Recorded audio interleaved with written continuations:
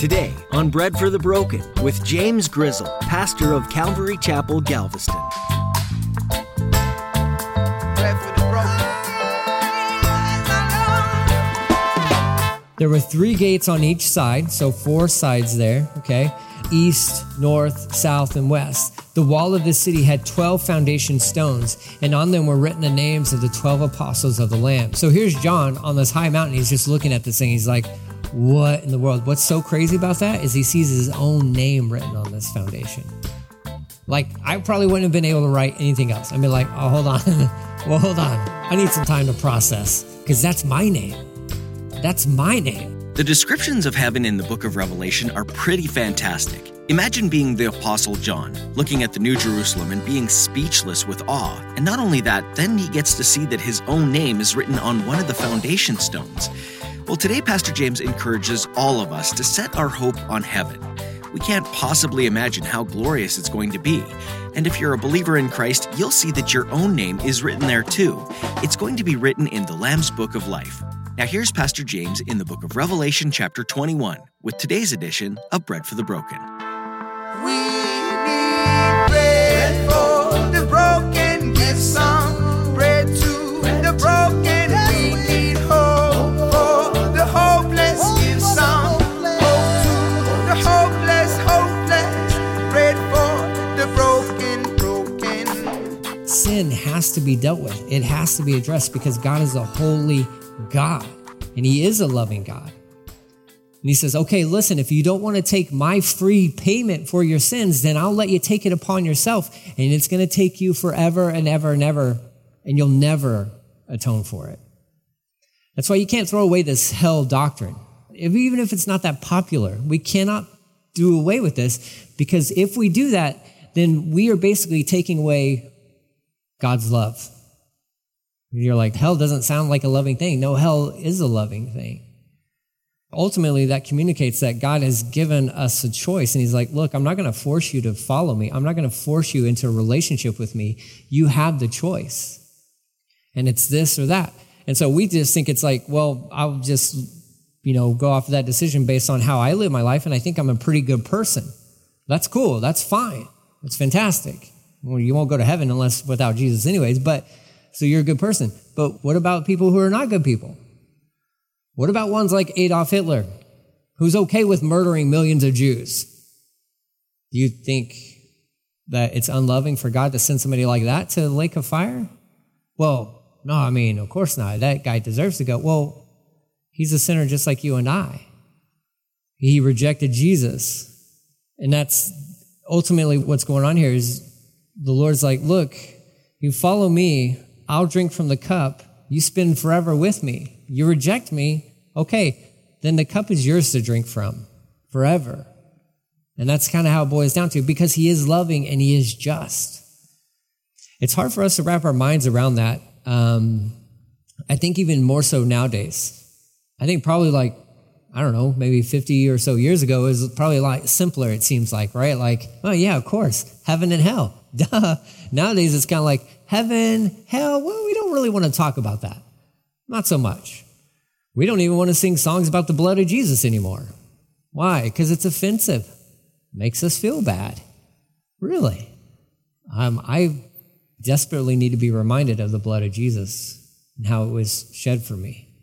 So these are all good reminders. This is like one last little reminder that the Holy Spirit, obviously communicating to John to include here, of like, listen, I don't want you to miss out on this, because what we're talking about is really sweet. It's amazing. And the descriptions are going to be real, super crazy. You don't want to miss this, but people will miss it. They'll miss it. It's that road trip you're on, and the road signs are getting, more and more frequent as the closer you get to the destination. And this is like the last one. This is your last chance kind of a deal. At this point in time, it's all said and done. We know chronologically, but for us, the readers who haven't experienced the tribulation yet and all that good stuff, this is like that one last little thing from the Bible saying, look, not everybody makes it. Not everybody makes it. But here's what you make it to. If Jesus is your Lord and Savior, here's what you enter into. Goes on to say, one of the 7 angels who held the 7 bowls containing the last plagues came and said to me, "Come with me, I'll show you the bride, the wife of the Lamb." So he took me in spirit to a great high mountain. All right, so there's one thought of, maybe mountains in new heaven and new earth, okay? And he showed me the holy city, Jerusalem, descending out of heaven from God. It was filled with the glory of God, the Shekinah. That's technically what that's talking about, the Shekinah glory of God, okay? Filled with the glory of God and sparkled like a precious gem, crystal clear like jasper. Its walls were broad and high, with 12 gates guarded by 12 angels. And the name of the 12 tribes of Israel were written on the gates. There were 3 gates on each side, so 4 sides there, okay? East, north, south, and west. The wall of the city had 12 foundation stones, and on them were written the names of the 12 apostles of the Lamb. So here's John on this high mountain. He's just looking at this thing. He's like, what in the world? What's so crazy about that is he sees his own name written on this foundation. Like, I probably wouldn't have been able to write anything else. I'd be like, oh, hold on. Well, hold on. I need some time to process, because that's my name. That's my name. Lord, are you sure you want to write that name on there? Like, are you sure? Because I don't think it belongs there. That's how I would feel about that. And I'm sure that's how John would relate too. But he's watching this, and this thing is descending to this planet. And he uses these gems that we've already kind of gone through in Revelation. Remember from back in chapter 3. But we already addressed some of these gems. But this is building material for heaven. The things that we value so greatly. God's like, yeah, that's what I build my city with. That's like drywall for me, all right? Those are 2x4s and gold's for paving streets. And and you make your gates out of a pearl, which is considered to be the most precious stone of all. Because you cannot improve upon a pearl. You can't. You go down there and pry it from that little oyster that's worked so hard on that thing. You cannot improve upon what it's created. You can't. That's why people, and especially back in the day, they consider that the most precious stone, quote unquote, that nature could produce. God's like, yeah, I'll make my gates out of it. Like, how big are these pearls, right? Number one, because these are really big gates, okay? They have to be, because these are gigantic walls. He makes his gates out of those. It's just like crystal clear. It's like jasper. Its walls are broad and high. We're going to get into the dimensions of this. But this kind of giving you a good idea of like what's to come. It says the angel, verse 15, talked to me and held in his hand a gold measuring stick, okay, to measure the city, its gates and its wall. Then he measured it and he found it was a square as wide as it was long. In fact, it was in the form of a cube. Still, some people think it could possibly be a pyramid, right? But most individuals believe it's just a gigantic cube. For its length and its width and its height were, New Living Translation says 1,400 miles, okay? Now, there's some that would say 1,500 miles, and some would say 1,365, okay? Here's the point. It's really big. It's really big. That's huge. That is gigantic. That's from Maine to Florida. It's one side of it. From Florida to the Mississippi River, from the Mississippi River back to the Atlantic Ocean. Like, this is gigantic. And it goes up 1/8 of the distance from this planet to the moon. That's how big it is. It's gigantic. This is a city. This is the new city of Jerusalem. This is where we believe like your dwelling place will be. Your apartment in new heaven and new earth. It can be found in a new Jerusalem. Some guy did some facts and, all this good stuff. Like Henry Morris, if you don't know who he is, he's the guy who said that there may not be animals in the new heaven and new earth, which, listen, he's a brilliant man, was a brilliant man, absolutely incredibly brilliant. He did some guessing. This is what I found in a commentary. He says, there will have been 100 billion people on this planet, okay, throughout history, okay, from start to finish, 100 billion people. That's an estimate, right? And he goes off to say that, let's say 20% of that gets saved. 20% of 100 billion, all right? He says that each person in this new Jerusalem would have a block, quote unquote, of about 75 acres to call your own. That's insane, right? That's all within this cube. So you go to heaven and God's like, throws you your keys and he's like, there's your 75 acres. Go nuts. Have fun. And you're like, what in the world? How am I going to mow all this, right? You're like, this is crazy. 75 acres. Each person, 75 acres. That's within this cube. That's really hard for our brains to grasp. For mine, it is. It's like, what in the world? That's a really big apartment. That's a really big apartment. It's insane just how gigantic this thing is, and not just how big it is, but the beauty of it. It's incredible. He goes on to talk about, some of its descriptions here. So he's got, I'm going to say 1,500 miles, okay? 1,500 miles this way, and that way, okay? He says, and he measured the walls and found them to be 216 feet thick. Thick. That's crazy too. Like 216 feet thick. Now remember what it's made out of. I mean, it's made out of precious gems and jewels and all that stuff. 200 feet thick for 100 feet this way and that way and that way and that way. It's crazy. It says the angel, this is in parentheses here, the angel uses standard human measure, because I guess angels have their own measurement, right? And it's probably not metric, and it's probably not English or American. It's probably some other sort. So you have to have a whole new socket set when you get to heaven, okay? So you're not taking yours with you, because the angels got their own thing going on there, okay? So verse 18, the wall was made of jasper, okay? This wall is made out of this one stone, jasper. And the city was pure gold, perfect gold. Pure. It's as clear as glass. The wall of the city was built on the foundation stones inlaid with 12 gems. The first was jasper. The second was sapphire. The third, agate. The fourth, emerald. The fifth, onyx. The sixth, carnelian. The seventh was chrysolite. The eighth was beryl. The ninth was topaz. The 10th was chrysoprase. The 11th was jacinth. And the 12th was amethyst, okay? Those are also the stones that made up the ephod for the high priest on his chest plate thing, okay? 12 stones. This is what the New Jerusalem is made out of. All these beautiful stones. We had a picture at one point in time. I think I deleted it since then, but it's like, obviously you got emerald, so it's like this green. Some of these are bluish in their hues and all that.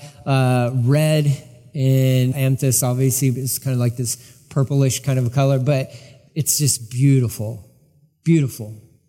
I mean, there's words, but the words themselves are the jewels that describe this city. And there's John sitting on this high mountain thinking like, what in the world, man? Jesus has been super busy since he went up to heaven. He's been building this place, incredible. I go to prepare a place for you. If it were not so, I wouldn't have told you. That's what he told his disciples in John chapter 14. Good job, Jesus. This is incredible. This is amazing. And we only get the description of it. Imagine that moment, because this is a very real moment for you and for me. One day, this will be a reality where you are standing on a new earth, and out of the sky from heaven comes this gigantic cube called the New Jerusalem. And we're all just in amazement, thinking wow, man, I never saw that on Zillow. This is crazy. This is amazing. That's New Jerusalem. It's the New Jerusalem. It's what's to come. To me, it sounds like this is worth whatever life throws at you today.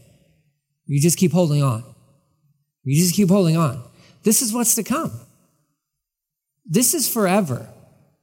Throughout the timeline of your life in a form of a rope, your life on planet Earth is only this much of this gigantic rope. It's only this much. This is where most of your existence is going to be spent here. This is where we work. That is where we play. Okay? There's some fun stuff that you get to do in a new earth. Gardening might be part of that. Building stuff might be a part of that. Because that same reference that I read earlier from Isaiah chapter 65, if you continue reading, it talks about building gardens and building homes and all this stuff. Will we be doing that on a new earth? Maybe. I don't know. I don't know. Will there be like a new creation of people beyond us in this new earth? I have no idea. I have no clue. There's some thoughts that are out there about that. I have no idea. Doesn't really matter. So my eyes are set on like, I don't care what God does. He can do whatever he wants to do. He's letting us live there. That's amazing. It's incredible. So you got all these descriptive, these jewels, these fine gems and all this good stuff. Verse 21 says the 12 gates were made of pearls, each gate from a single pearl. How big's the gate? I have no idea. How big's the oyster? That's a better question. Where did he find this thing at? I'm telling you, we have no idea what lives on the bottom of the ocean floor. We have no clue. Like less than 5% of our oceans have been searched out. Okay. We have no clue what probably down there are these gigantic oysters with these massive pearls. They're probably just waiting. I don't know. I've been working on the sand for quite a long time, thousands of years. God told me he's got a plan for me. So all you need is 12 of them. They're probably in one of those trenches somewhere. But one pearl for one gate. Says the main street was pure gold, as clear as glass. No impurities, no nothing.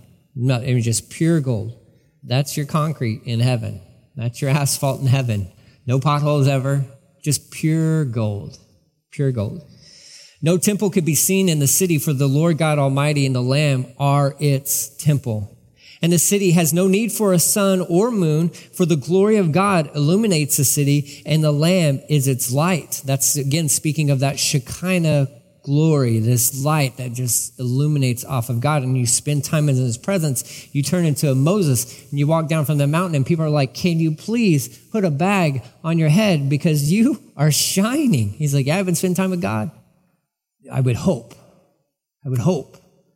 that people would accuse me of shining too much, right? Don't we all? Probably need to spend a little more time with Jesus, kind of shine things up a little bit. Jesus and God, they will be what provide the light for this new heaven, new earth. It says that the sun and the moon are no longer needed. It doesn't necessarily mean that the sun and the moon are gone in one sense. So you may be thinking about, like, what about the planets and all that stuff? They could still be there. I don't know. I don't know. But we don't need them to do their jobs right now. They were there at the beginning. God created the planets, the sun, the moon, and the stars and all that. They were there from the very beginning. So if this is kind of going back to Genesis chapter 1, in one sense, this recreation type thing, there very likely could be still a sun, a moon, planets, and all that stuff. In your glorified body, maybe you can fly to outer space and go explore them if you want to. I don't know. I have no idea. He goes on to say, the nations, here's what's cool, verse 24, the nations of the earth will walk in its light. The rulers of the world will come and bring their glory to it. The gates never close at the end of the day because there is no night. So that's speaking of safety and security. You don't have to lock your doors in heaven. You don't have to do any of that stuff. You don't have to live in fear in a new heaven and a new earth, a new Jerusalem. What's it talking about? Nations of the world and the rulers of the world will come and bring their glory to it. What in the world is that talking about? That's where some people have the idea of like, well, what if God creates new people? What if he creates new people and we still rule and reign with Christ on a new heaven and a new earth? I don't know. It's a thought. It's something interesting to kind of kick around in your brain. I don't think you should go off and write any books about it because you don't have enough information on it, okay? Because this is all just like speculative, okay? We have no idea. What we do know is that in a new heaven and a new earth, concerning a new Jerusalem, and God is there, and Jesus is there, and the Holy Spirit is there, humanity will be united as one. There will be no more divisions. No more divisions. None of that stuff. That's all gone. And the one purpose for humanity is to bring glory to Jesus. It's to bring glory to God. And we will get it right there. We can still try here, and we should be trying here, but there it'll happen. It'll happen. We should fight for it here. Absolutely. Breaking down whatever barriers have been in place and all that stuff. No, we don't make any excuses. Humanity, human beings, we're one and the same. We bleed the same color. We bleed the same blood and all that good stuff. So we fight for that right now because we as Christians should be well aware of the fact of what is to come, where this unity will be a reality. So we embrace it when we can, here and now. It's going to be amazing. Can you imagine the worship services there? I mean, that's like every tribe, every tongue, every nation, people just together. There's no denominations. There's none of that stuff. It's just going to be absolutely just incredible. It'll be incredible. Verse 26, and all the nations will bring their glory and honor into the city. Nothing evil will be allowed to enter. No one who practices shameful idolatry, dishonesty, but those whose names are written in the Lamb's Book of Life. Those are the ones who belong there. So again, it's just that last little thing of like, look, there's a book. It's got names in it. What you want is to make sure that your name is in the book, because this is what's to come for you. It's an incredible thing. And I would hope that you and I can tuck this, Revelation chapter 21, and a new heaven, new earth, and new Jerusalem, tuck that away in your heart, because this really is the motivation that can get you through some pretty rough days on this planet. Dare I say, rough year on this planet. This is home. This is home. This is not home. This is not. This current earth, old earth, this is not your home. This is not. Your citizenship is concerning the kingdom of God. And this is not your home. We are sojourners on this planet. We're passing through. We're on a mission. And we're headed home. Home for us is new heaven, new earth, new Jerusalem. This is why your heart aches. This is what your heart is groaning for. It's groaning, and it's not the stuff. It's the presence of God. It's there with him and Jesus and the Holy Spirit and us together, united, one, worshiping him. That is what your heart is groaning for. What I never realized, and I'm sure you can relate to this, that is what my heart was groaning for before I got saved. Because you were made, we were created in his image. We were created for a relationship with him. We were created for this new heaven and new earth. That's that groaning. That's that longing. This world cannot provide anything to fill that void inside of us. It just can't. Because we were made for that day. We were made for that new heaven, new earth, new Jerusalem. I hope that just serves for us as a good reminder of what's to come. Let's keep running the race. Let's stay focused on Jesus. Let's finish well.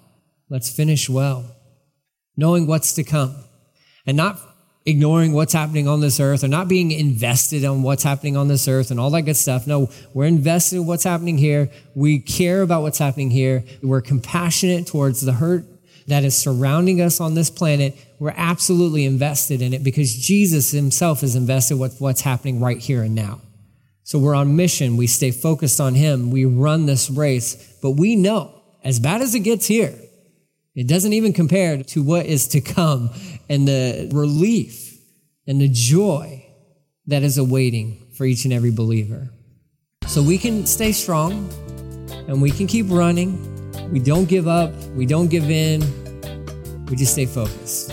We stay focused. Hope to the hopeless, bread for the broken. Jesus is like a fresh wind blowing through a winterized, closed-up cabin that's musty and devoid of company. He changes everything, eliminating the cobwebs that so easily entangle. And as we learn from the book of Revelation, it will one day be the same with this old sin-filled world that we live in.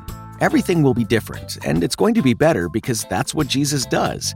Today's message isn't the only one that Pastor James Grizzle has taught. To hear others like this one, make sure you go to breadforthebroken.com for more.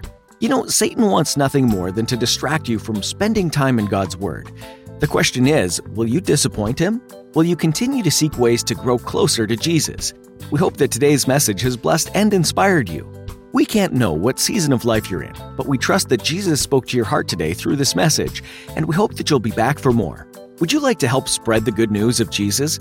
A donation of any size would help us. We're so thankful for those that would support us financially. Find more information at breadforthebroken.com. Bread for the Broken is a ministry out of Galveston, Texas. Pastor James Grizzle and everyone here is anxious to meet you, so feel free to come either Sunday mornings at 10 a.m. or Thursday evenings at 7 p.m. We hope to see you soon.